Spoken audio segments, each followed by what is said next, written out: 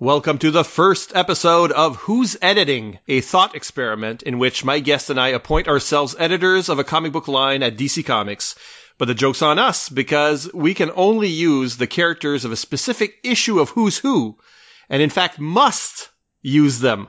I'll let you in on all the rules, but first, let's welcome my guest, with which to create a line of books based on Who's Who number 1, handpicked because he's done a number of shows about becoming a power mad editor from such shows as Cheerscast and Nightcast. It's Ryan Daly. Hi, Ryan. Hi, Cisco. Thank you for having me on this. And this is certainly not what I thought this idea would become when I started having these power mad fantasies. But yeah.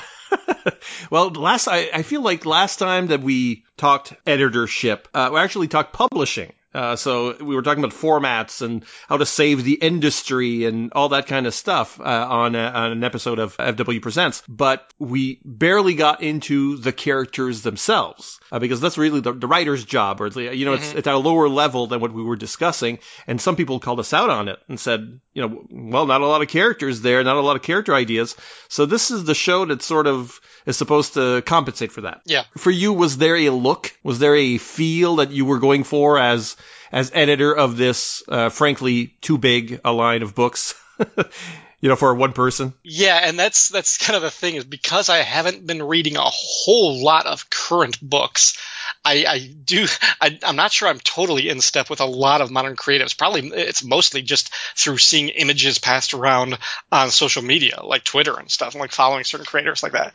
But certainly one of the styles and looks among contemporary artists that I've really gravitated to now is a kind of, it's like a neoclassical, almost retro style, and like 4 big ones that I would want to have on my bench would be guys like Chris Samnee, Marcos Martin, I think he's Spanish, so I think it might be Martin, Becky Cloonan, and Doc Shaner. Evan Shaner goes by Doc. I like all of these guys and their style, and I think what's common about them is not knowing anything about their schooling or their education, but they have a style that feels like they're all kind of descended from Alex Toth or Steve Rude or Darwin Cook. Like they all kind of, like it looks kind of like they're from this like Hanna-Barbera, Super Friends school of like superhero art when you look at their work. And I really dig it. It feels retro and nostalgic to me, but also kind of forward and interesting. So I would kind of have them as my big kind of creative, like my all-stars, to borrow that phrase, for kind of like the superhero, the main line of books that we would be publishing or that I would be editing for this one. But also other artists that I really like, Russell Dauterman, who is on Thor, Nick Darrington from Doom Patrol, Francesco Francavilla is one of my favorite artists, and also has a lot of that same style as Samnee and Doc Shaner, but it tends to get obscured because he does a lot more horror and heavy shadows and things like that. Also Jamal Igle, Kerry Randolph, Amy Reeder, Otto Schmidt, who did the Rebirth Green Arrow book, Brian Stelfreeze, Babs Tarr, and J.H. Williams III. I'm certain there are other great artists right now that I'm just not thinking of. In terms of writers, I don't know a whole lot other than like Al Ewing, who's been doing the Immortal Hulk that I love, and somebody like a Jonathan Hickman, who is a world or universe creator. So might assign him to an entire corner of the books. But yeah, like for the artistic style, the overall imprint I would want to would be that Doc Shaner, Chris Samnee type. And sort of flow outward from that. I think we have similar tastes, because those are all great artists that I would totally poach for my line of books. And I mean, they're not dueling lines of books because they will exist. We have the same characters, so our lines will exist in parallel universes. Yeah. And, a hop, a skip, and away from the actual universe that we live in. So here are the rules, basically, so people can understand. Each episode of Who's Editing will go by these same rules. Our line of books must include a monthly series for every hero, character, or team featured, and every non-HQ location as well. If there are 2 heroes sharing an entry, and it happens in this issue, we can give them separate series, or give them one of them a series, or give them a shared series. We can also give a villain his own series if we absolutely feel the need to, but we can only name a single villain from the issue to receive that honor, because we're not Dan DiDio after all. So imagine... Dan DiDio isn't even Dan DiDio anymore. Heyo! We're coming back from some crisis or other, so we can reboot characters or use any continuities version. It's really up to us. Titles don't have to match the entry's title. Note that we are each pitching our own ideas, so we'll sort of end up with 2 lines of books. So listeners, you decide which books you actually want to read, I guess. And with issue 1 of Who's Who, we have to include a minimum of 22 books in our line. So we're a big part of DC. It's, as if we'd edit more than a third of the New 52, for example. That's basically what it means. And our line skews heavily into fantasy characters. So it's up to us to see how we can possibly make it work. Are they like a subgrouping? Or do we pull them out of the fantasy landscapes? We'll see. Ryan, I'm going to hand it off to you first. And we'll do a bit of back and forth in entry order, but we'll keep our bonus villain series, if any, at the end. So, we don't have to finish on suck-ass Oron. Spoilers for an hour later in the show. Well, obviously people have access to Who's Who #1, and it goes from Abel to Oron. So let's start with Abel, or House of Secrets, maybe. Are you going to go for an anthology or a long narrative? Because they've done that. I am, absolutely, yes. And even before we get that, as a preface for this, you approached the group about this. First of all, until you brought this premise up, I had literally never heard of the Who's Who comic before. Boom, nailed it, got that joke again. Okay. All right, second of all, and I was like, you know what? I would be happy to be on the first one and just you pick a random issue for me. I think it'll just be more fun if I don't know what's coming. So you picked #1, which makes sense because it's our intro, it's our gateway into this whole premise. And as I started looking at these entries, I developed a new respect for Rob Kelly and Shag and what they did on the Who's Who podcast. 'Cause I haven't gone back and listened to that first episode, but looking at this entry, I was like, what do we do with some of these entries? It's interesting. I think we probably found some creative avenues for them, but the material that was there, this was hard for some of them. But right off the gate, I mean, as you said it, the first entry was Abel, and yes, I just took that into, it's a House of Secrets book. It's a horror anthology featuring different stories with different artists, they're different writers, different spins, and it's all narrated or bookended by, and this is it, I have both Cain and Abel as the kind of sharing the narrating duties for this one. But it's a House of Secrets with Abel being in every issue.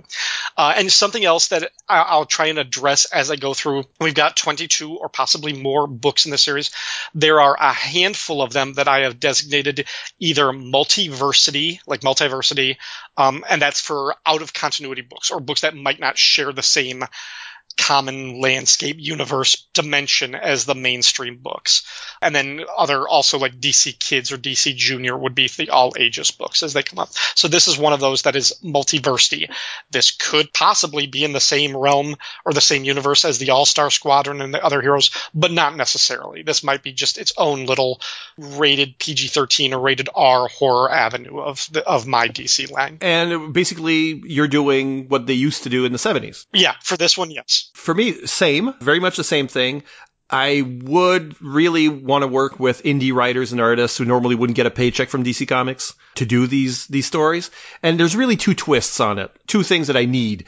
One of them is that when you read old House of Secrets stories, it's really forced how they're supposed to be secrets, Mm-hmm. One of the things I would enforce is that aspect of it, that stories have to hinge on a big reveal about our world or cryptozoology or what have you, or, there would be a secret that would be revealed or kept in each of the stories. And second, there would be one story that isn't necessarily horror in every issue, and it would take place in the DC universe of superheroes. And we'd learn a secret about a long-standing character. It could be as silly as, Batman's favorite food, or some horrible thing Lex Luthor did coming up in business. But it's still House of Secrets. Abel is still the host, and he's the one that helps reveal the actual DCU's secrets. So that would be like a reason for people to buy the book. I'm not really hinging much of my line on this has got to sell. well. Yeah, yeah. But it would be like a reason for people that don't necessarily want to read an anthology normally to pick up the book anyway, because there'd be like a little bit in there, important to whatever book that they are reading. I really like that idea of having like a sneaking in a secret files and origins in there, but also make it very something like really minutia, not like an actual like narrative about like what made Booster Gold who he is today, but just something really odd about him. Something like that would be fun. Next up is Adam Strange, and I gotta say, Ryan, I've never cared about Ron, the planet. I never cared about Ran. I mean to disassociate Adam Strange from it. Okay. You still got the Zeta Beam, and he's continually being drawn. I mean, the beam is continually being drawn to him on Earth. It sends him across the entire galaxy. So the Vegan system, Thanagar, Oa, the early days of the Legion's home worlds. Even through time, maybe, but not through Earth's history, but like to Krypton before it blew up, or to Mars before the fall. It's not a time travel book. It's really a space exploration book, but I would still allow that. With definite story arcs taking place on famous DC worlds, while Adam Strange waits out the clock. And I think there is room for the love of his life, Alana. He meets her on Ron, but she would become a Zeta Beam victim herself. So I think that'd be part of the series. They're always going to the same destinations, but maybe not the exact same spot. So they have to find each other. And by the time they find each other, zing, they're sent back to Earth or Ran. They would each be attached to their own planets, and they could only meet in these random spots. That's what I would do with Adam Strange. What about you? That was actually very close to the first idea I had for him. Like, it was like, this was another one that I struggled with because I like Adam Strange and the general conceit of him, but the problem with making him part of the greater DC universe is he's only interesting when he's away from Earth. Like, when he, like, how do you get him involved in the Justice League? Because he's not the hero when he's, like, on Earth. He's only when he's away from it. So my first thought was, I would have him start on Ron, but then the Zeta Beam doesn't zap him back to Earth. It zaps him to some other planet. And he's always, bouncing around trying to find something else. Then I went in a different direction. I had this idea, I think just last night. Part of the issue that I think is a struggle to grapple with Adam Strange is because he is based on tropes, genre tropes, narrative ideas that are like 80 years old at this point. It's the John Carter of Mars thing where he's teleported to this other world where he gets to become the hero. Now, he looks cool because he's got a laser gun and a jetpack, but it's this really it's an old-fashioned type of thing that I don't know how well it plays with. So I thought, let's reinvent him and borrow genre tropes that I then realized after I thought about it were now 20 or 30 years old. So we're updating it, but just by inches. So what I might do with Adam Strange is I would make him a young teenage-ish or older teenager or something, but a programmer for a virtual reality video game. And he creates this Zeta device or whatever that plugs him into this planet Ron, which is just part of a virtual reality simulation where you're supposed to defend this city against these like horrible invasions. And like the NPCs are the characters like Alana and Sardath and everything. But what this guy, Adam, does is he creates this data that plugs him into the world to a degree really unparalleled before, where the danger feels more real. The pain is real. Threat of death might actually be real. And because Adam is kind of a socially awkward, dysfunctional guy who really gets more attuned with like machines and programs than he does with actual people, to him, the game aspect of falling in love with Alana and her family becomes really real, and he doesn't want to lose her. And that is his motivation to keep going back in there every 24 hours. He goes back into that game because it's a real thing for him. So this would be a lot more like a Ready Player One type of story, or with like maybe little bits of Westworld or something like that. Or Tron. Yeah. And this might not fit in with the regular mainstream universe. This might have to be like a multiversity thing. And getting into the publishing aspect again, maybe this shouldn't be published as a monthly comic. This might have to be something that takes on a different format. I mean, I would try, but we would see. The direction I was going with it, it really kind of felt like it's off the normal path of the mainstream line. Yeah, and this is a Doc Schanauer kind of a good book for his style, I think. Next up is Airwave 1 and 2. So you can go Golden Age, you can go Modern, you can use both somehow. It's up to you. And this one, I kind of went with Airwave 1.5. Okay. I would have this set today. It would be a contemporary character, but the one that I went with as I was reading through the entries, the character I would have would be Helen Jordan, the wife of slain District Attorney Larry Jordan, who briefly kind of secretly operated as a costumed crime fighter called Airwave. She inherits his helmet and the suit that gives her power, maybe to travel across air and radio waves as though she's teleporting, as long as there is some kind of telecommunication device nearby, which is easy now because people have phones attached to them. And she kind of just enjoys the thrill of fighting the bad guys and maybe keeping that secret. So, it would be a kind of like modern story, but I would flip it so that the Airwave character is a woman. And she's a widow who now kind of takes up. It's very similar to the James Robinson Starman, where his brother is murdered in the first issue, and it's about him taking over, except she would be much more willing to kind of embrace the tropes of being a hero because she likes that. And this is one that I actually had an idea for the creative team. I would have this one written and illustrated by a current artist named Joelle Jones, who has done, I think, some stuff for Marvel or DC. But she's also really well known for her own book called Lady Killer. Mm-hmm.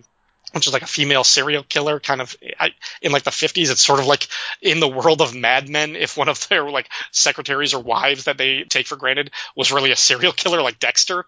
Like, that's kind of crazy. And I think she could just do something really interesting with this type of character. Part of my juggling the line was not interfering with what I wanted to do with All-Star Squadron. was sure, my problem, which is coming up. So this is definitely, for me, also a modern day Airwave series.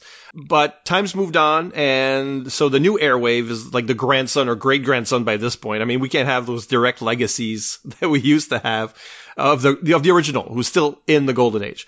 But I want to include Larry Jordan in the series, like what they did with Happy Terrell in the Ray series. Okay, yeah. At some post-war point, the Golden Age Airwave will have something happens to him. His consciousness is turned into radio waves. The adventure actually begins with his descendant picks him up on his phone. It's not going to be like CB radio or anything.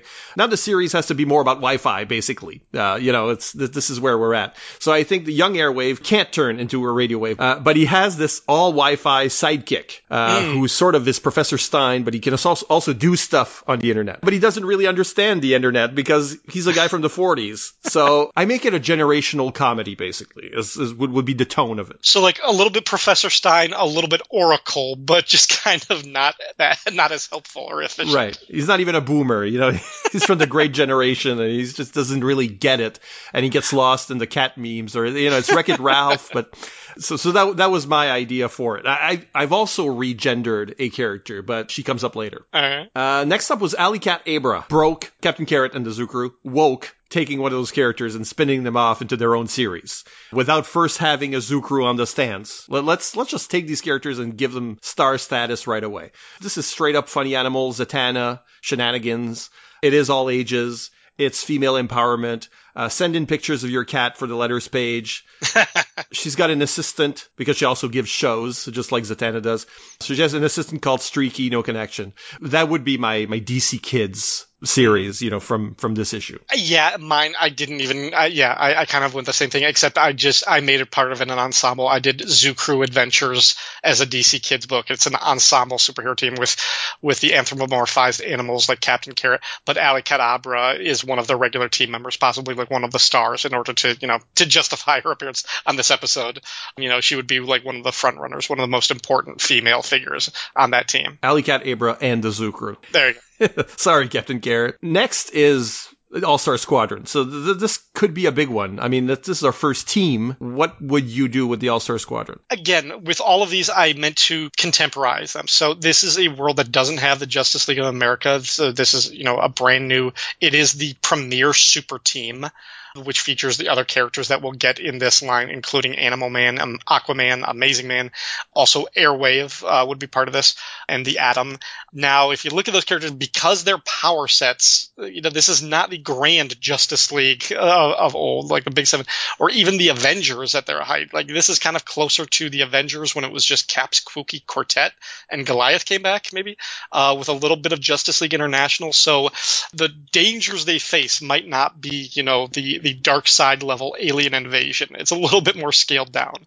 But for the purposes of this world and the line that we're doing, this would be the, world's first super team with all the big heavy hitters, as heavy as they are, on their team. And it would just be the team up adventures of like the main superheroes from this group. Bold to actually say that DC universe doesn't have a Justice League. I sort of thought, for me, I was, okay, I'm handling 22 books, but somebody else is handling the rest. Yeah, and I approached it as if I got my own imprint, my own publishing company, and this was the slate of characters that I had. Like, this isn't a world that has a Superman, Batman, or Green Lantern. That's totally legitimate. For some reason, all of the heroes start with the letter A, but that's your rules. That's what I'm working with. Yeah, it's called A Comics, There you go. So, what is this House of Secrets? So the All-Star Squadron, for me, I went old school for sure. First, I'm definitely throwing tons of money at Jerry Ordway to reprise the book as artist.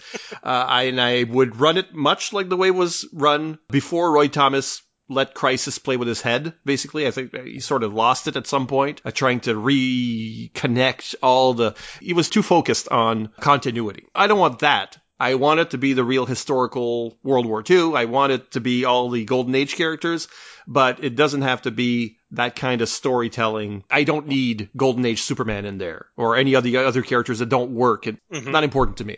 Core team of players that I like, because basically this is just like All-Star Squadron used to be. All the characters are drafted, basically. If you lived and worked in the 40s, you are a member of All-Star Squadron.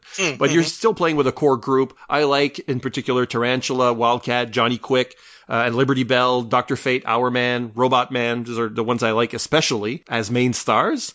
And then the book would always have a backup story featuring another Golden Age character, another Golden Age hero at the back, just to fill out that world. And that's where you stick your Bullet Man and your Madame Fatal and your Dr. Occult one-offs. Yeah, cool. But I'm very mainstream on this. One of the characters that is in All-Star Squadron that I would not be in All-Star Squadron anymore is Amazing Man. So I've ported him to the present day, is the thing, since he is an 80s creation anyway. I keep him in Detroit. I want him to be a neighborhood superhero who suddenly gets famous because he stops some major threat or something. And his series is about trying to stay grounded when there are a bunch of people throwing money and other trappings of fame like JLA membership at him. I would get an African-American writer on the book. That's obvious. The danger with Amazing Man is that he seems to fall into tropes that have been used on other heroes of color, like the, community connection, the family that knows his secret, even the thing about being an Olympic athlete. That's all been used or was already used, or, it's like Steel, it's Black Lightning, it's Static. So as editor, I would be encouraging my creative team to keep those things, sure, but give them as fresh a spin as possible as well. So that to be aware that this could easily become a cliche. You said Amazing Man was basically one of your All-Star Squadron, one of your JLAers, so how big is this book? Yeah, I would actually, similar to you, I didn't want him to feel like he was falling into the same kind of, like the superhero from the ghetto or from the neighborhood or something like that. I wanted to kind of lift him up out of that a little bit. I would keep aspects of his origin, how he was a former athlete who lost his career and then just couldn't get any job because there wasn't enough, out there for a struggling black man who maybe didn't have the greatest education because of his gifted athletic prowess. He was just, pushed through schools, in order to be, the best football player or basketball player. And now once that career is over, and most of those careers, like 90% of, professional athlete careers last 2 or 3 years at the most. What does he do now? So becoming the superhero through this sort of chance or accidental encounter is really his second chance to be that celebrity, but also to really make good and show his value. So I would play him up, and the fact that he's called Amazing Man, I would make him the most high profile public face of the superheroes and really kind of be one of the focuses of this All-Star Squadron. He is the one who is perceived to be everybody's best friend. He has the reputation of the Captain America or the Fantastic Four type of superhero. I would make tweaks to his costume, probably ditch the I mean, Amazing Man might be like the one person I would say this about where I think he looks better in Justice League Extreme or Extreme Justice than he did in his original costume look. The green and yellow is a problematic color scheme, I think, for superheroes. The same thing for Airwave 1, too. So I think it just needs a third color to pop to really kind of break out of that kind of putrid, boogery yellow and green blend. It needs something else. So he definitely needs a costume overhaul. He needs a good supporting cast and a rogues gallery. But yeah, I would have him be like one of the premier A-list superheroes, like a Captain America level. He is the Amazing Man. You know? Yeah, I think that's something that probably like media coined as a name. Yeah. It doesn't sound like something you'd pick yourself. Right. Reed Richards, what were you thinking? Yeah, exactly. So I guess we both went in the same direction in the sense that there's a lot of fame, like a fame culture around him. And I think for me, I was sort of inspired by narratives of star athletes, of rappers, and that, it's like it is a part of the African American experience of how to become famous. There seemed to be like certain avenues that were clearer to get there. And this is going to be like the superhero equivalent. Yeah. Well, I don't want him to be the Luke Cage, though. That's my one kind of big difference. So Ambush Bug, for me, if it ain't broke, don't fix it. But for you, what is this, like a revamp concept, or are we going really classic? You loved Ambush Bug from the beginning, and I didn't. I wasn't there for his beginning. So when I'm looking at Ambush Bug stories 20 years removed from maybe when they were they kind of seem dated and slightly irrelevant to me. So unless you get Keith Giffen back to do the same thing he was doing, and I don't know if that really translates well. So for me, I would try and do something different. Try and evolve him or update him a little bit and something. But the reason to have him is to do the fourth wall breaking kind of meta commentary type of stories. So I would do Ambush Bug versus the DC universe. And I would have him basically, every issue is him quantum leaping uncontrollably throughout DC history. And this is where I would go back and have, like, he is ported into like old Batman comics and old Superman and Wonder Woman and Justice League comics, where you would actually get like creators like recreating the same type of panels and look of those original comics, but Ambush Bug is there in some way. And in every case, he changes the outcome for the worse. Like in every way, he screws up that story, so something terrible happens, and then he's ported onto the next one. And every issue is a different one like that. He's a reverse Booster Gold. Exactly. I'd love to read that, for sure. I'd love to read that. It's not even impossible for it to happen in my own Ambush Bug series, because anything could happen in an Ambush Bug comic, really. To me, yes, Keith Giffen is back on it.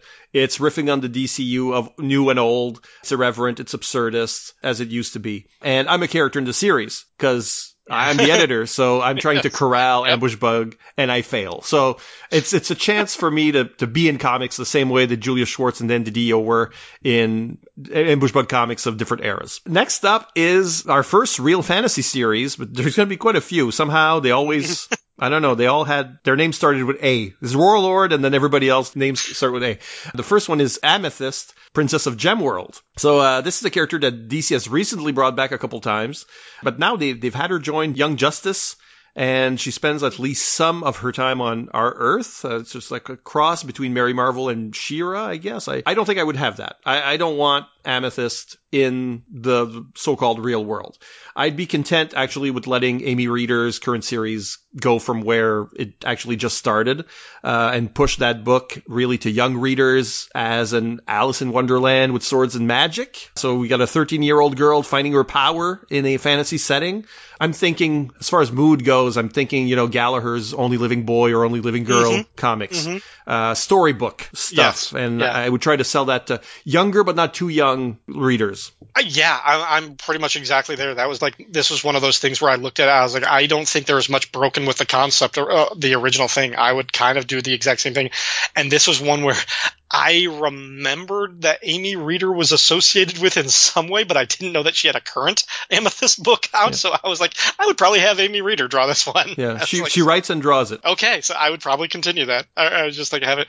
And I would probably do much the same thing.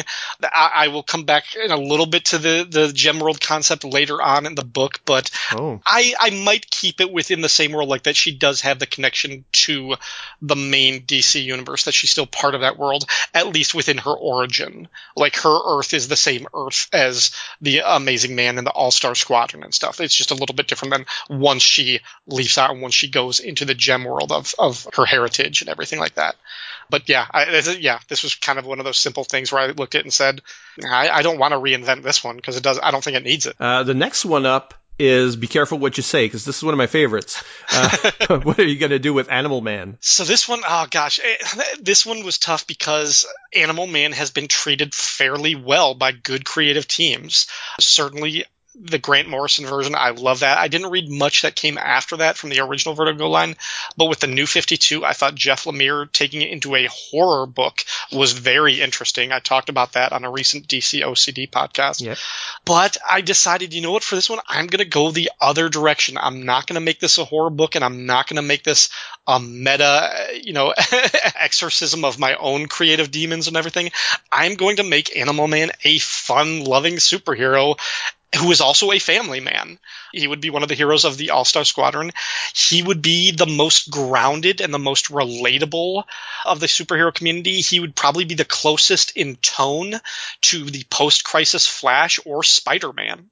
I would give him a wacky rogues gallery, and he tries to fight crime and save the day while also trying to keep his wife happy and trying to make it to his kids' softball games and concerts. Like, that would be the Parker Luck aspect of his life. How Peter was always trying to, or how Barry was always trying to make it to his date, and Peter was always trying to not terrify Aunt May and make it to his things. Buddy would try to be there for his kids, but at the same time, he has this other responsibility because he can do things that nobody else can.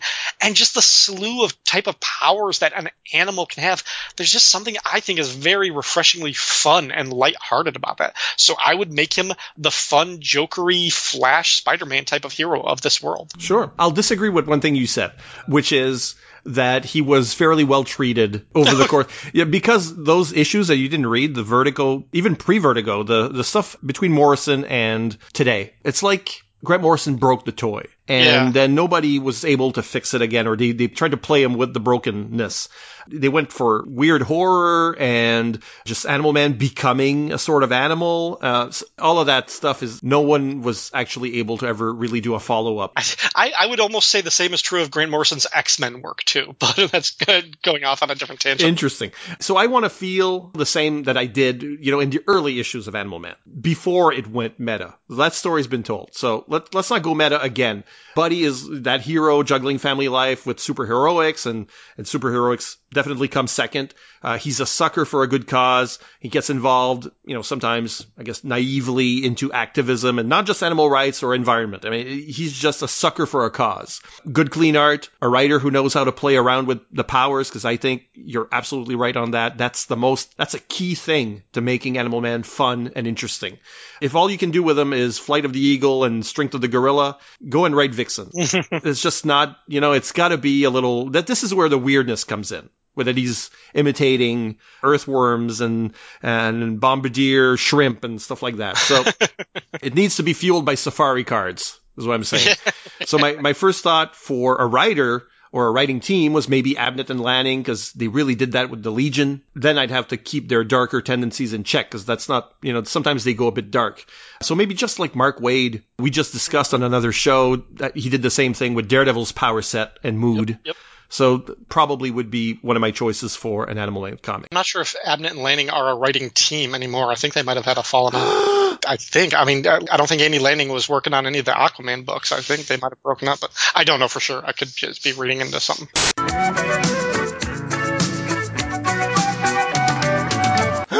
Paul Hicks, the Corona Crasher. What are you doing here? Hey, well, I'm crashing all the podcasts. I thought I'd start with this one. You're talking about characters and pictures? You want some pictures from me? We're up to Animal Man. Okay, great.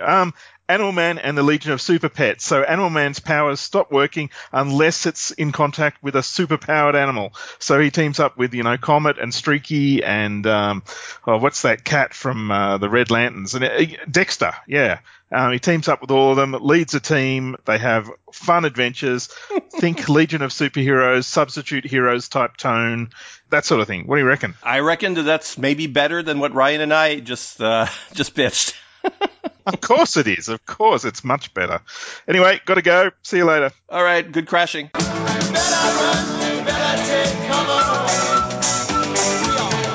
The next one is Anthro, the first boy on Earth. I'm in the minority about liking prehistoric narratives, but I consider Anthro in the if it ain't broke, don't fix it category. I think the important thing to do from an editing standpoint is to have a well-regarded artist do I want it to be like watercolor. I mean, the original book had that kind of coloring, so I want like a lavish series that makes the Ice Age come alive. This book is never going to sell gangbusters with the comic nerds, but it should stand out as an artistic artifact. You know, something that people look at and say, oh, this was a great Joe Kubert series or something. Oh, yeah. Obviously, Howie Post died like 10 years ago, so I'm not getting back the artist from the 60s, obviously. But looking at it today, it's like, you know, this still works. This is kind of the look that I would want to still have today with whatever artist. This is another one this is the second one that I actually slotted into for being an all-ages DC Kids book. And I took the Anthro and I would call the book something like Cave Boy or something, because that sounds it's vaguely superhero-ish. But you're right. It's Anthro, the first boy, a young Cro-Magnon coming of age in a primeval world of savage animals and a few remaining dinosaurs that might be left. It would be like a Jungle Book type of thing, where he's like the one person like in this world of fun animals that he befriends, and a little bit of like Tarzan Boy, where he's riding around on a saber-toothed tiger or something like that, or woolly mammoths. Yeah, I would have it feel kind of like a Disney or Pixar thing. Like there was a movie called The First Dinosaur, or no, The Good Dinosaur, The Jungle Book, and something like that. I think you could have a ton of fun doing a lot of what you were describing and just skew it towards an all-ages kids book. Because Anthro his supporting cast is his family, is the younger kids, and the parents are still Neanderthals. And yeah, and I would keep that. Yeah. I wouldn't have him necessarily be the only human on it, like in the Jungle Book or Tarzan. It wouldn't be that, but that would be a part of it, would be his relationships and his interactions with the wild animal life of the time. Next up is our first location. I guess the House of Secrets might have counted, but it was an entry for a character.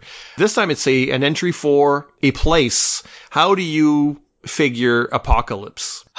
This was one that I thought of for a little while, but the first idea that came to me was the one that stuck. And I tried to think of going different directions, but there was really only one way that I felt like I wanted to approach this one. And that is, I would change the title from Apocalypse to Big Barda and the Fury of Apocalypse. Oh. And it's the story of Barda, a captain of the female Furies, trained by Granny Goodness to hunt down and eliminate any and all threats to Darkseid. At some point, she has a crisis of conscience. Maybe it's because she meets this young man scot-free. She secretly helps to save him, and she joins Hymon's resistance network, which she's sort of undermining Granny and the Furies. Eventually, she is exposed, and she kind of has to survive on her own as she's being hunted by her former friends and trainees that are sent to kill her. This is one that the creative team I picked would be written by Gail Simone. And the art, I didn't want somebody who was exactly a Jack Kirby clone, because at some point that's just diminishing returns and you're always going to suffer by comparison. But I wanted somebody that could do something crazy and epic and big like that, but that you wouldn't ever compare directly because it's so different and distinct. So I went with a guy named Mike Del Mundo, who was a recent artist on Thor in the lead up to the War of the Realm story, just like 1 year ago, 2 years ago. And if you look up his work and some of the stuff that he did on the Thor book, really kind of exaggerated, like lots of lavish colors and big events, and he can do big, broad action with, mythological level creatures and heroes. And I think he would just be really great for the story of like Big Barda, trying to make it through, the Armageddon and all of these locations in Darkseid, trying to survive as being what would eventually be almost a Harriet Tubman type of character of leading a resistance and helping people escape from these slave pits and escape from Darkseid. So that would be my thing. It would be set on Apocalypse. That would be the world, but it's a Big Barda book. You had me at Barda.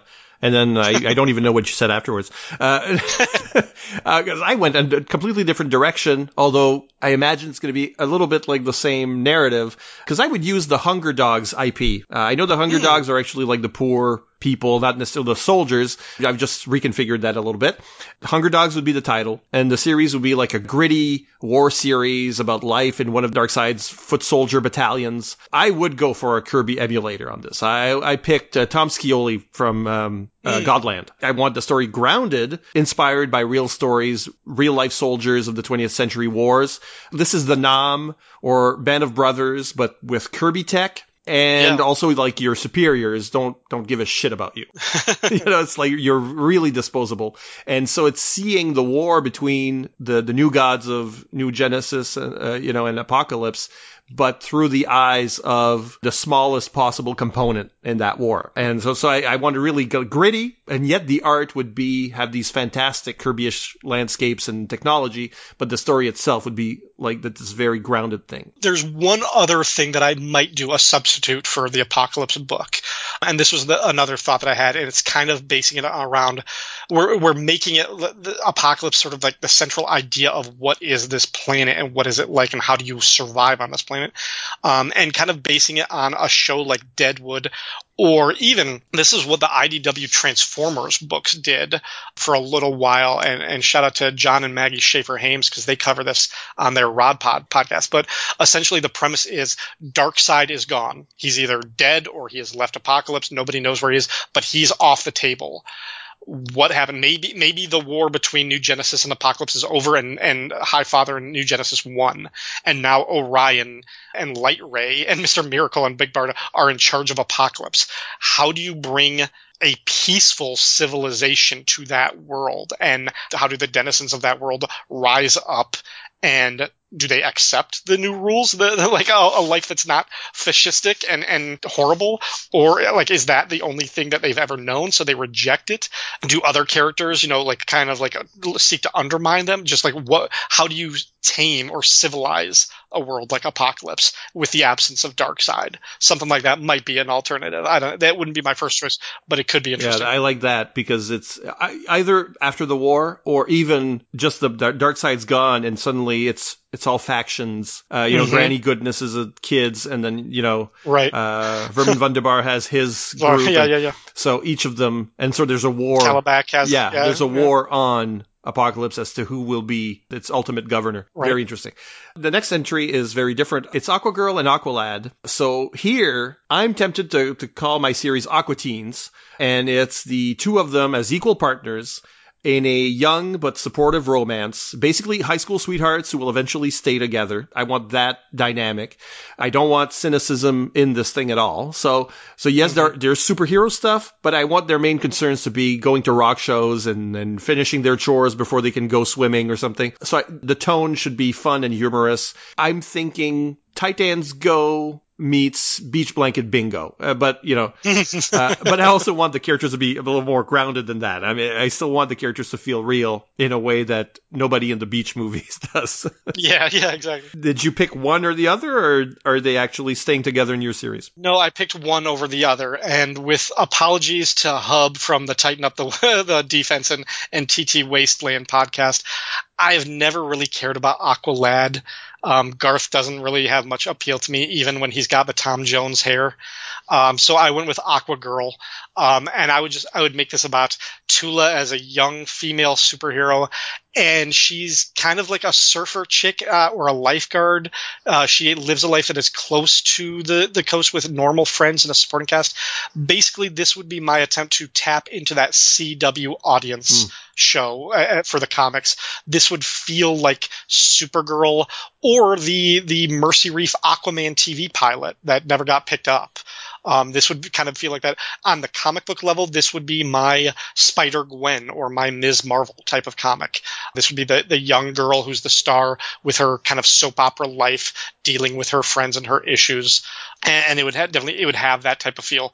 And I would probably enlist Babs Tarr to be the artist for this one. I really liked what she did with Batgirl. And I think she has a good vibe for this one. She has her own like Motor Crush something comic, I think is the name of it. Something like that would be interesting. Is she a member of your All-Star Squadron? She is not, although that could be if she came up later on as like a junior member or an inductee. I didn't think about putting her on it, but she could be. Yeah. Just checking. We'll take a small break for a promo now because we're heading into, I'd say, the meat of the issue. The bigger stars of the issue are coming up, and we'll see what we did with them. The suspense is killing me. Afternoon, everybody. Ryan! How's that baby treating you, Mr. Daly? Like Thanos snapping his fingers at my bank account. In that case, how about a beer on the house? Sure, gotta give my mouth something to do between podcasts. Say, Ryan, I don't get how you have so much time for podcasting. Doesn't your wife want you spending time with the baby? Would you? Truth is, I think she's a little worried about how much time I'm spending with the kid, ever since his first words were Dagobah system. Now she wants me to go out and do something mature, something productive, and most of all, something lucrative that can support the family. So you're going to... Podcast about Cheers, yeah. That kid's not going to start college for 18 years. I got time. Cheerscast, the podcast where everybody knows your name. Coming soon to the Fire and Water Network.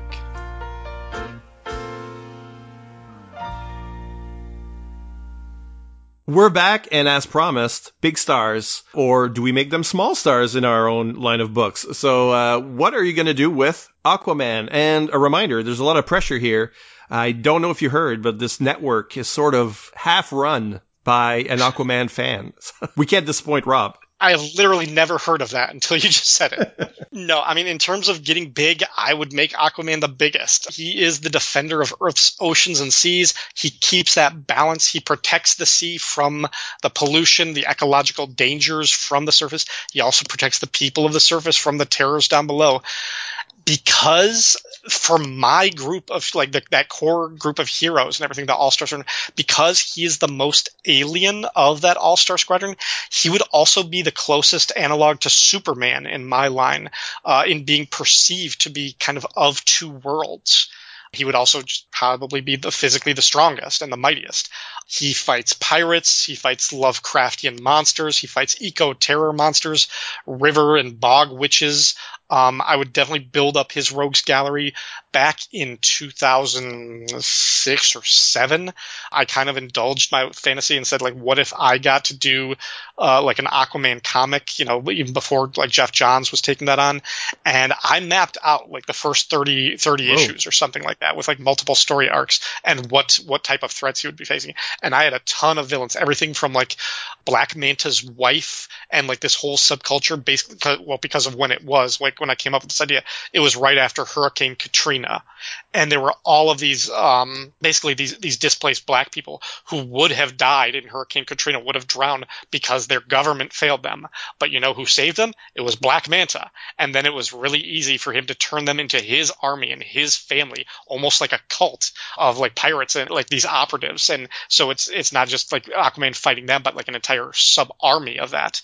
But also, monsters that are like part coral reef who are like attacking the surface, evil corporations that want to pollute and want to destroy. So yeah, I had plenty of ideas for Aquaman, and that he would be my closest superhero one. And as we will see later on, his connections to Atlantis would be tenuous, like very minimal.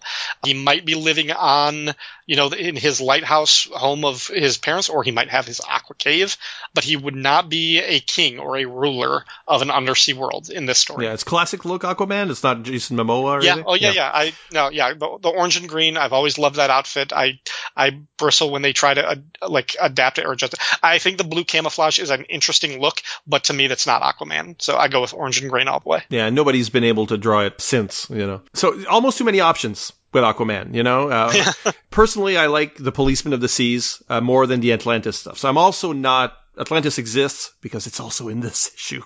But can't go away from it. Stay tuned for that. But anyway, it pushes Aquaman in the Arion corner of, it's kind of... I've already got Atlantis in different time periods that I have to juggle. So I don't want Aquaman near that. It's just redundant. One of the problems that when I read Aquaman stories from the Policeman of the Sea eras, like the Silver Age and the Bronze Age, there's a lot of focus on open water or under the water. And none of that is very relatable or very interesting. Sure, there's interest under the sea, but it's not relatable. Open water is just very ordinary, and how many stories you want to set there with pirates and smugglers. And really, I want my focus to be on coastal areas. And there's just not enough done with that. It makes Aquaman international. Because if he's interacting with people all around the world on their coastal areas, then suddenly, he's everybody's hero. So that pushes him towards the Superman side of things, the John Johns side of things. For story purposes, I would set all the adventures on peculiar coastal environments like Venice, the mangrove swamps of Asia, the Giant's Causeway in Northern Ireland, famous ports like Port Said or Hong Kong or Halifax, not just the old classics like the Bermuda Triangle and the ice floes of the Arctic Ocean. The Amazon River or something like that. I would easily see Aquaman going down into the Great Lake. Yep. If there's water, he's interested. Because it's always like these generic islands and that kind of stuff in the old Aquaman stories. I want it to be very specific and of our world, and I want it to be researched and give the artist opportunities for interesting art that does not necessarily go into the fantasy of Atlantis and whatever's under the water. And I think it's also a good way and place to build up Aquaman's rogues gallery and at the same time, the superhuman populations of other countries than the U.S. to have like a more globalized DC universe through Aquaman. I have always wanted an Aquaman story illustrated by J.H. Williams III. Because of like stuff that he did with like water in one of his Batwoman story arcs in the New 52 was just incredible, and the way he does like different languages within art and how much he can adapt it. He deviates a little bit from like that Doc Shaner and that Chris Samney like thing that I really kind of to hold on to with the core of my superhero titles, but maybe break away from that for a story arc or two, or find some way to incorporate J.H. Williams for an Aquaman story. It sounds like you're plotting Aquaman is the one you're plotting. I mean, I had that, like, once you asked me, I was like, oh, I can talk about Aquaman for a little bit. I've like, let me go find that old file that I've got saved for the past 13 years or something. Yeah, just find a good scripter, and it's like, you can do your editing of 22 books. Here's my story Bible for the first 2 years. Yeah, exactly. Run with this. Another character that we got that had his own series for a good while is Arak, Son of Thunder. So this, I like the historical setting, but Roy Thomas went about it a bit too quickly, maybe. Within an issue, he's already in Europe. So we need to spend 6 to 12 months with Arak in America and making the crossing to Europe with the Vikings. I want to extend that portion of it. But I would totally push the Conan vibe on this. But both the art and the stories. Can we bring in a native writer on the series? That would be one of my goals. Sure, yeah. Well. Arak could even be from the tribe that matches the writer's ethnicity to give the portrayal some legitimacy. But, like the native writers that I know aren't really doing sword and sorcery. It's more like thinking of Van Camp, where it's realistic drama in a modern context. But just because I'm not aware of them doesn't mean they don't exist. Yeah. But that's, that would be sort of my goals. Still kind of keep it or even push it even closer to what Roy Thomas did with his Conan books of the 70s. This was another one which, like Amethyst, Princess of Gemerald, I didn't really see a reason to change much of this. I also don't know very much about this. I've never read an Arak comic. I know of him from this entry and from, I think, what Rob and Roy Thomas talked about on an episode of Mountain Comics, I think. I do like the concept, and as much as I like, a Conan cipher, and I think it's really interesting to play up a different aspect. I like that he is a different nationality, and I really like your idea of getting somebody with an actual connection to that lineage and see the legitimacy that they bring to it. So I would be all for that. But other than that, this was one that I was like, I can't come up with any idea to change this basic premise or what story ideas I would bring to it. I would be the same. Did you have at any point try to connect all the fantasy characters together in some way? I did, actually, for a little while, between Amethyst, Arak, and the next one that we're going to talk about, because they all have a name and then a title that comes after that. I did kind of think about putting them all into a sort of a family that is united. Eventually, I actually went away from that. And this was one that I might have in my sort of multiversity line, where it's just, this one is never connected to the main DC universe. Mm-hmm, yeah. Oh, I mean, although maybe if there was a time traveling story, they could actually interact. So this doesn't have to be on a different plane. It's just set 1,000 years earlier. Right. They could have like a crossover event thing. Yeah, I also tried to get that. Like, that was kind of my holy grail through the process. Mm-hmm. One of the most important things about each of the characters is the world they live in. And we just couldn't get rid. It's like Amethyst can't be in ancient Atlantis, or they can't all be in Gem World, or it doesn't work. So what did you do with Arion, Lord of Atlantis? Again, I mean, well, this was... I thought about kind of putting Atlantis in its own little universe, or putting it back in the past, or doing something else. But eventually, and we'll talk a little bit more about this when we get to the entry for Atlantis, but I made this one kind of similar to the thing where Atlantis is this a contemporary city that is underneath the ocean, and it is kind of the seat for magic, and Arion is the lord of it. He is the high mage and the ruler of this undersea kingdom of Atlantis. And to kind of put it in another context, I would see him as part Doctor Strange and part Black Panther, in that he is kind of the ruler, the king of this world, and the political face, but he's also a superhero, and he also deals with magic. Now, he's not part of the All-Star Squadron because Atlantis and the surface do not have a great working relationship. And part of it is he deals with the encroachment of dark magic forces and eldritch terrors from the deep of the ocean and also other realms, but he's also dealing with the geopolitical situation of Atlantis within the world and negotiations with the surface, because maybe they want to mine or plunder Atlantis for their own means, because why wouldn't people of the surface do that if they found a hidden city that was technologically and magically advanced? Of course we would try to exploit it, and he has to keep them at bay. And there would also be this understood strained relationship with Aquaman, that he knows who Aquaman is, and we might hint that Aquaman is of noble birth and could potentially challenge him as ruler of the throne, but for now Aquaman isn't doing that. He would kind of be the leader of this world of magic and science. I really like that. I think that's a great updating of the character to the modern day without losing anything necessarily that you had in the original Sword and Sorcery series. Even builds very well on the different characters that we're stuck with. There's a lot of Atlantean business in this. Yes, there is. I didn't move him through time. I kept him back in the day. The most intriguing thing about the first Arion story that was in the back of Warlord was the encroaching Ice Age, signaling the end of a great civilization. So you had ice all around. And clearly, Arion's Atlantis will have to be a thinly veiled allegory of climate change, sword and sorcery in the foreground, but, in the background, you've got natural disasters, Neolithic refugees storming the Palisades. That happens in that first story. I want insular politics pushing ancient Atlantis towards fascism and looking, navel gazing and trying to keep people out and people in controlled. This is a highly political book for me, but I never let the writers reveal it in the dialogue. This is our world, except with fantasy trappings. It's basically just a case of this has happened before and it will happen again. Battlestar Galactica writing principles. Arkham Asylum. So this is another place that we had. For me, I decided for it to be a diptych with House of Secrets. So the book is actually called Dr. Arkham's House of Madness. And it's short stories. It's an anthology book. It may be multi-issue stories or single-issue stories. It's not an anthology within each issue, but overall, really like in the style of Legends of the Dark Knight, say. Yeah. But about Arkham's inmates. So you might get a Two-Face four-parter. I guess it should be a two-parter.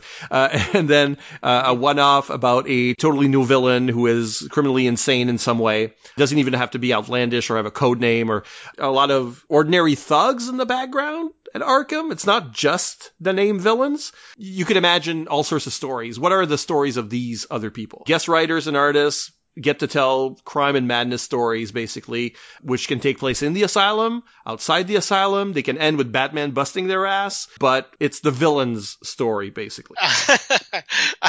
I had a different idea for this, and I swear yesterday I changed it to be the sister title, The House of Secrets. And so when you said that, I was like, wow, yeah, I guess we're on the same page. I called this one House of Horrors, although I really like your Dr. Arkham's House of Madness. I really like that idea too. And the other thing that I did is because as I mentioned, this is a world that doesn't have Batman, I also kind of stripped the named villains of this. So it's basically Arkham Asylum is just this madhouse run by the most violent, most dangerous and insane criminals who would not be treated ethically like in a just world. Like, this is a terrifying place where they are kept. And I also imported a few other characters from this book, this issue of Who's Who, that we haven't covered because they were villains. What I did is I took a spin on Midnight the Witching Hour comic, which had the 3 different witches as the hosts, the narrators for this. But I went with the Demons 3. So every one of these stories, it is a horror anthology book, as you're saying, but it's just like House of Secrets. Every one of the stories is narrated by Abnegazar, Wrath, or Ghast. And the stories are how these dangerous and disturbed patients of Arkham Asylum, and possibly, I don't know, maybe showing how the demons' involvement in the lives landed these patients in the asylum. Like, it could be horrific if they're not crazy, they're literally possessed by demons. I don't know how many times you can get away with that before it just becomes a broken formula. But yeah, this would be an anthology, but it would also feel a bit like Sandman and A Nightmare on Elm Street and The Silence of the Lambs, like incorporating all of those real dark, twisted elements. Right. DC Kids. Yeah, absolutely, yes.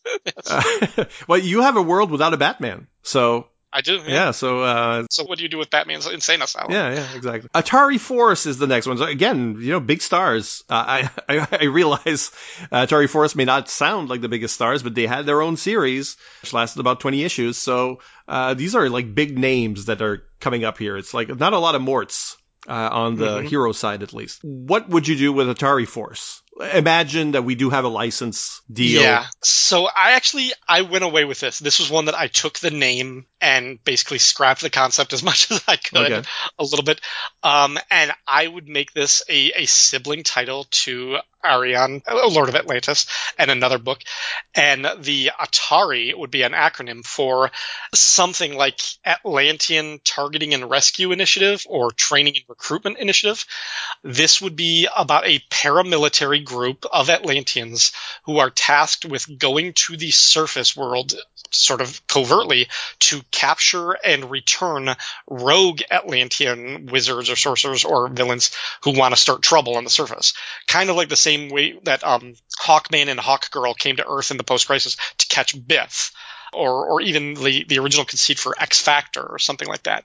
They're working in secret to cover up the existence that there is Atlantean activity on the surface of Earth and do a little bit of damage control. So it's a little bit like Men in Black almost, but like with kind of a Navy SEALs approach to it. That makes sense in a world where there are no other comics but your own. So you're really giving Atlantis a central place. Yeah.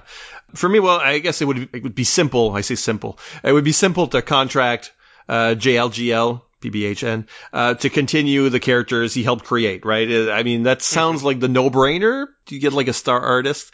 But I really think we should exploit the nostalgia that is inherent in Atari. We're using the characters from the second series, fine. But I would want this to have more of a feel of Guardians of the Galaxy, basically. Yep. But I would push the humor a lot more and make it a lot of 8-bit jokes and art sequences. In terms of storytelling style, I'm thinking more in terms of Adventure Time, the comic, where they really did play around with the format and did like your own adventure and all sorts of crazy from comic to comic. You could really change the formatting. So yes, Atari Force trapped in a maze with ghosts. And something that may very well be Pac-Man. I want, robots that go berserk. I want alien invaders. I want giant centipedes. Whatever else Atari's done. And I think that could include like modern day connections. Atari is involved in Witcher, for example. So, whatever you can get really the arcade stuff is what we're going after, but we could also parody more modern day or even non-Atari video games, so long as a little wink. That's what I would do with Atari Force. It would be a humor comic for me. Okay. Atlantis, finally. I can't wait to see what you're going to do with it. But for me, I haven't connected everything together. Atlantis Chronicles is already a title there. It's an IP that I can exploit. I can resurrect it. Mm-hmm. I don't really have a better name for my series. But I don't want to tell that big fantasy historical saga that was Atlantis Chronicles. At a decontracted pace or whatever. Yep. That doesn't interest me. Instead, I want to give Atlantis a treatment more like, I'm thinking, Terminal City or Astro City or yep. a GCPD series. I want to do The Wire underwater. Yes. So I'm following the entry's lead, really, because we have two cities in the entry, Tritonus and Poseidonopolis. And we're going to follow characters in both and focus on the rivalry between the fishtails and the bipeds. And at every level, we got politicians. I want to follow soldiers. I want to follow sports stars and sports fans in each city, how the populations react to events. I would even contrast the two places with maybe two artists, maybe even two writers trying to one-up each other. And so that would be like a gimmick. There'd be a gimmick in there. Yeah. Lori Lamaris and Volko are definitely in the series as like the recognizable figures that attract readers, maybe. But otherwise, likely a lot of new characters that we follow temporarily or permanently. But I want this to be a huge cast to show two societies living side by side. Are you going the same way? Pretty much. Okay. Not quite with the dueling societies, but yeah, I was going to call it the Atlantis Chronicles, probably just for lack of a better name, or the Chronicles of Atlantis or something. I also said I'm not going to do like the story of an ancient fantasy civilization. It is set in the world. It is kind of the third sibling title to Atari Force and Arion. They're all kind of connected, and I might in fact have the same writer do all three books to kind of keep that continuity or something close to that, maybe like a Jonathan Hickman, what he's doing with the X-Men books now, or Al Ewing or somebody else I like. But yeah, this one would be an open world book with an expansive ensemble cast, short story arcs, maybe an issue or 3 issues or something like that. But I had in my notes something like Astro City, or the Martian Chronicles, the Ray Bradbury like stories and everything, a little bit different, set in different times, but all about this, this hidden underwater city. You can have different characters like, because it's a hub of kind of magic and advanced technology, maybe this is where you introduce Garth, and he could be a young boy like Aqualad, or becoming Tempest, his later teenage self or something, and kind of coming into his magic. You could also have this street level detectives or plainclothes cops of Atlantis investigating crimes. You can tell a story about, kelp farmers on the outskirts dealing with, undersea monsters and piracy. Atlantis would also be the hub of kind of portals to other magical things. Like in my world, Tritonus might not necessarily be on the same plane of existence, the same dimension as the regular heroes, but there is a portal to that world and other fantasy scape. Same thing with Zebel.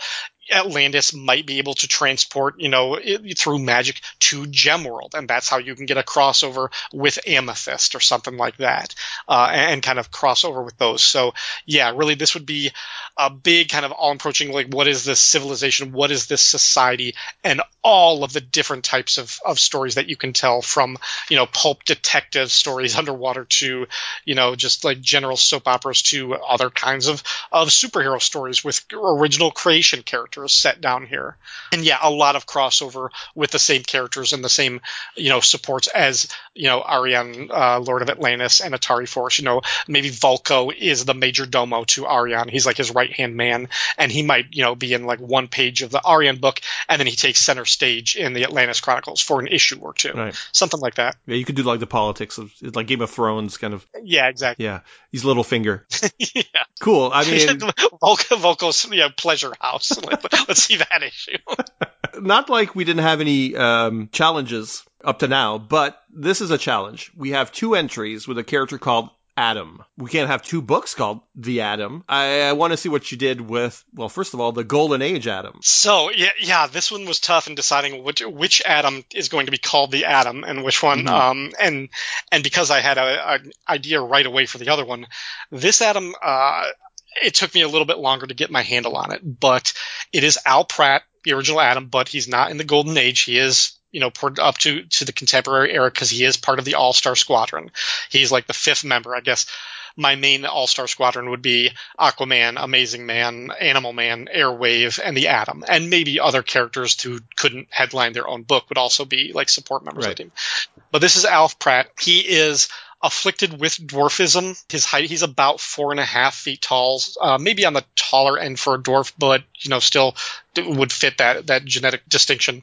But he's a smart man. He's schooled in nuclear physics and engineering, but he is trained to defend himself by this boxer, Joe Morgan, which is from his origin. Now, something that I picked up on the secret origin of the Atom when I first read it is, I don't know if Roy Thomas was ever trying to connect this, but maybe it was something in the art, but I felt like there was some homosexual subtext between Al Pratt and this Joe Morgan character when he was training him.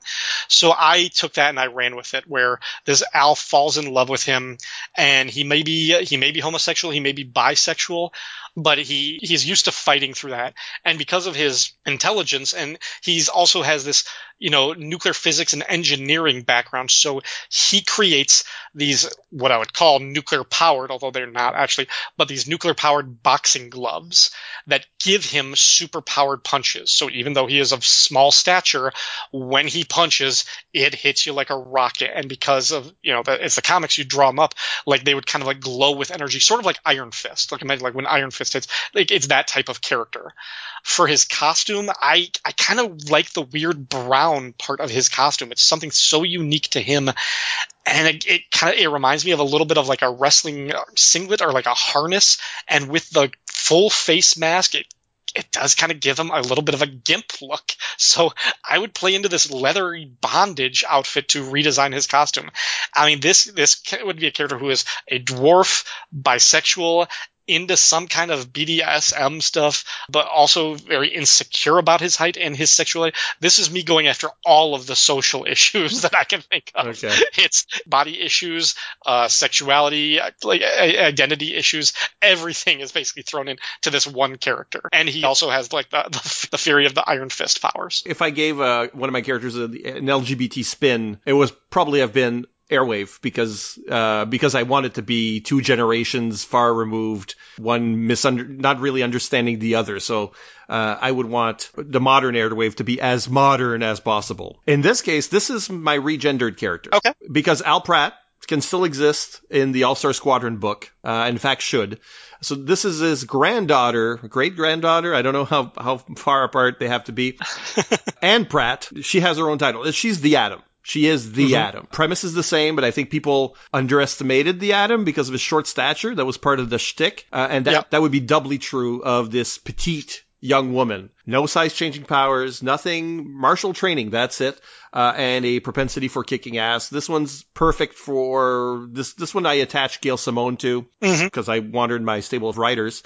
It would actually be the first Atom series she ever wrote, come to think of it. But I actively want people to clamor for this new Atom to join the Birds of Prey, basically. So I would let her run with it. But it is a street level, with a sassy humor to it. I like it. Yeah. Atom 2, Ray Palmer. We can't very well have two series called The Atom, right? So I've got choices. I got Power of the Atom, Sword of the Atom that they've already used. All New Atom. You could have Atom and All New Atom in the same. Yeah. I thought, what else could it be? So I literally stole an old slogan of the X-Men's. I'm calling this one Children of the Atom. Okay. It's my all ages series in which Ray Palmer is demoted to high school or junior high science teacher. He works at Ivytown Junior High. The kids he teaches are transformed when they find his stash of white dwarf matter. They each have their own power set, but it's all stuff to do with size and weight and density and atomic reactions. And the science is educational, but in a Silver Age Atom kind of sense. Like not too much. Ray Palmer himself becomes a mentor to the kids, but they don't know that he's still moonlighting as the Atom, who is actually their parents' fogey old superhero. And he's helping them out of jams invisibly at first, the kind of guardian angel. So I need this to be fun and humorous. I might hand the writing over to someone like Jeff Parker, who I really loved his all ages humor stuff for the Marvel Adventures line. What about you? Well, I also changed the title, and actually it starts with a letter CH. I have Professor Ray Palmer being the leader of Challengers of the Unknown. And it's still Ray Palmer as the leader, and he still he discovers the means of shrinking his body down to atomic size, and he just bands with other scientific adventures and leads missions. So it's a lot like Challengers of the Unknown, except instead of the 4 being just these survivors who don't have powers, the 4 have powers, sort of like Fantastic Four, I will concede, but maybe some of them have powers, maybe some of them don't, but at the heart of it is led by Professor Ray Palmer. He's the one who kind of like leads it and brings these people together, and everything from going down into the microverse or beyond, like to other far out locations, fighting robots and aliens and dragons and whatever the heck they can find. It's a Challengers of the Unknown book, sort of, but with the Atom as the leader. I almost went that direction. Not the Challengers, but going down to the microverse, and maybe electrons might be entire planets and that kind of stuff. But and call it Sword of the Atom in that case. Yeah. But at the end of the day, I was like, there's just too many sword and sorcery books. So I went the other way. The Atomic Knight, not a sword and sorcery, and yet a little bit.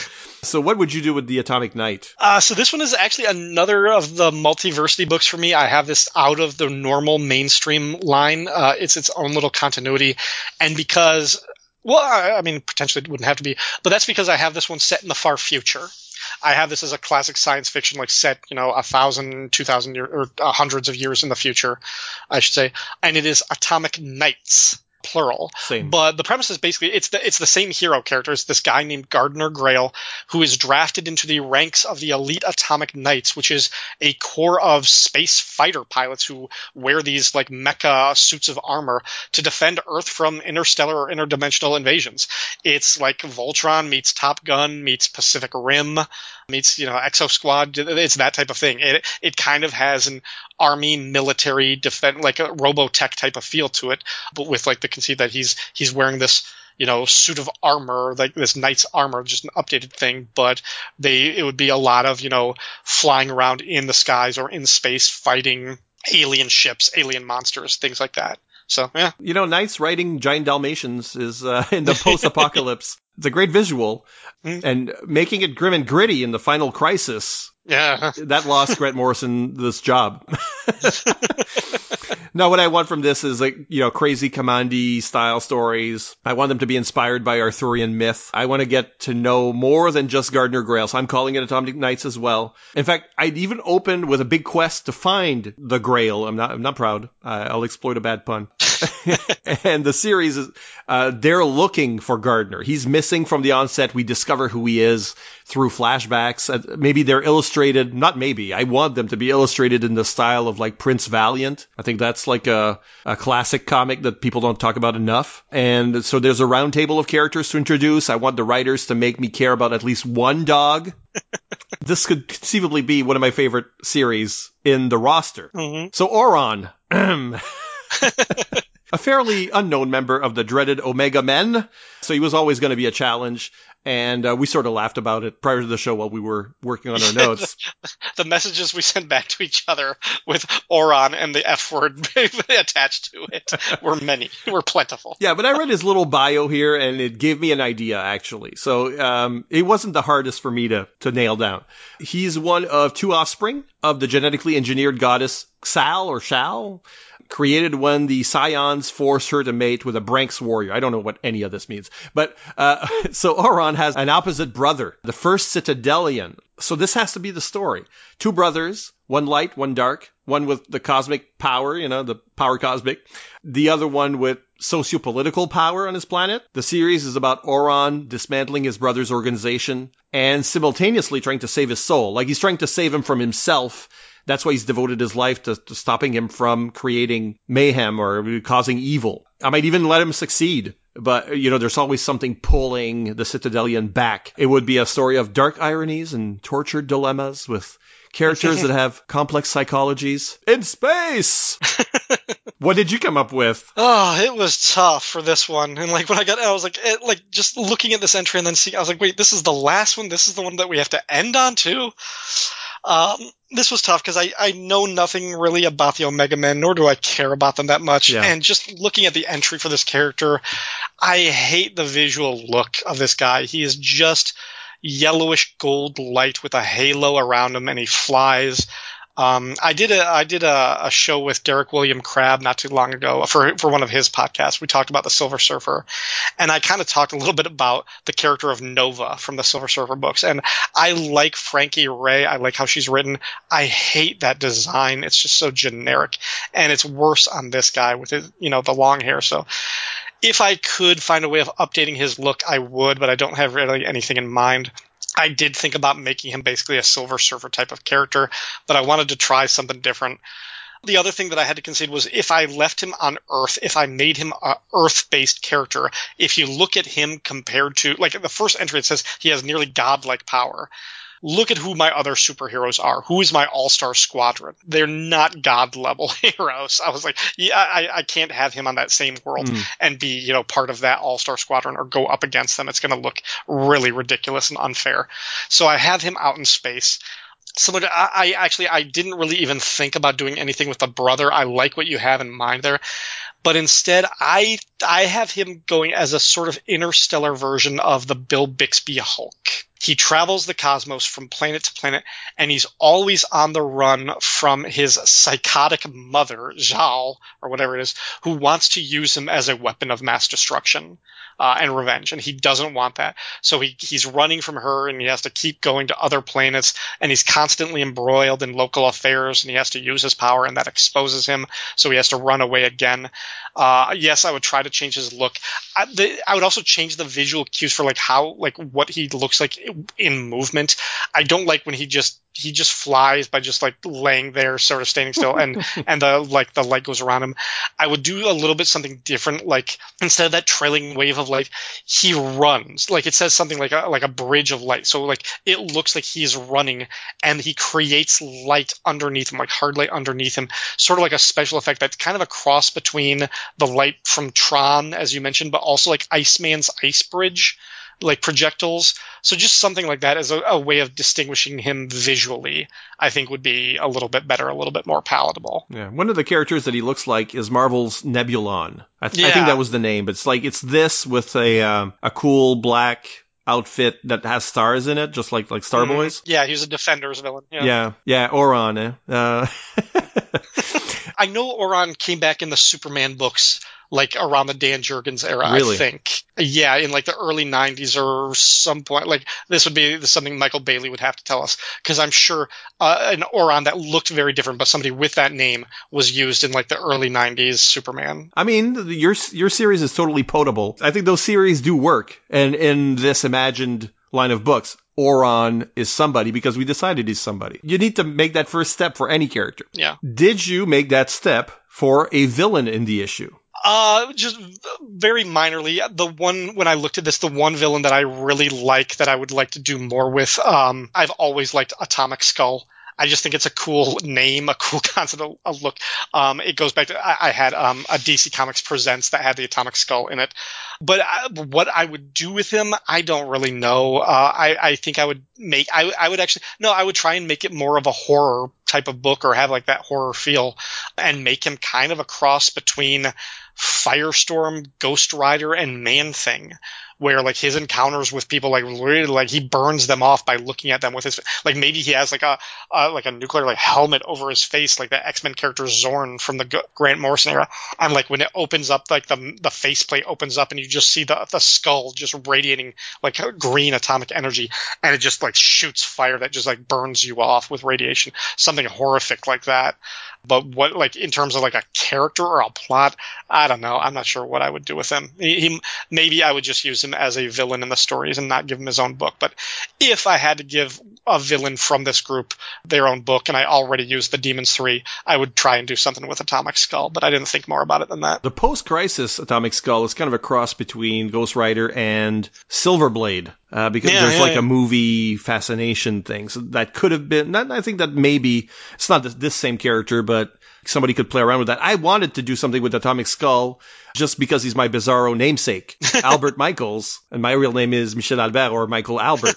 But I just couldn't. I didn't even make that connection. Yeah, no, so I couldn't make him a good lead. In any kind of story. So, not this version anyway. So, actually my idea was for Angleman, an Angleman series. Oh, yeah. Yeah, think Robert Kirkman's Thief of Thieves in terms of comics, or Ocean's 11 in movies, or Hustle and Leverage on TV. Angelo Bend always has an angle. And this would be a glitzy heist and conman series where the Angleman might recruit criminals from across the DC universe to help him commit glamorous robberies. It's like Suicide Squad, but for a cut of the take. You know, when superheroes do get involved, it's always someone else in the crew who takes the fall. It's never him. Yeah. He's got an angle. So I would do it as this because I think you could make Angleman into one of these villains that people sort of minted as anti-heroes, you know, a Deadshot or any member of Secret Six. I like that idea, and I would think it's something like Nick Spencer's Deadly Superior Foes of Spider-Man. Yes, exactly. Yes.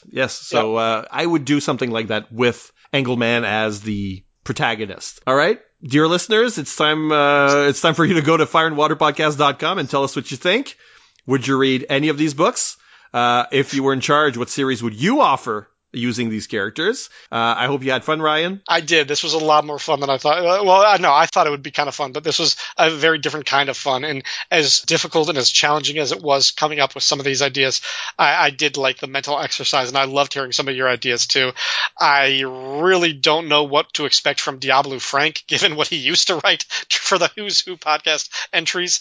But yeah, for everybody who writes in and leaves a comment for this one, the ideas that you guys might generate, I think this is going to be a lot of fun, and I definitely hope that this is not the only one of this series that you do. I hope this continues to be a very fun and long-lasting podcast. I hope to do more. I thought you were going to say it was a lot more work than you thought it would. Yeah, you know what? I read 1,300 Batman panels for that podcast that we never even aired. So this was comparatively simple. Allegedly. Well, thanks for trying this experiment with me, and we'll see if my next guest is as much of an enfant terrible as you're known to be, but or if they'll do like me and just just part of the bigger DC universe, or actually try to tighten it up. I thought that was the most interesting thing that you brought to it, is saying DC Comics is now just 22 comics, and it's these, and they have to work together within the same universe and exclude anything else. I thought that was the most interesting aspect of what you brought to it, beyond, the single titles. It's because I'm trying to diet now that I'm trimming all the fat, including in the DC Comics. And it's also kind of your wish for, if people listen to that FW Presents, where Didio out, Fire and Water in, you wanted to try something very trim, very slim, getting rid of a lot of the history and the characters that everybody knows, to do something that was compact. So that this is sort of in that same line. Yeah, that must just be where my head is at. Well then, until next time, who's editing? We are.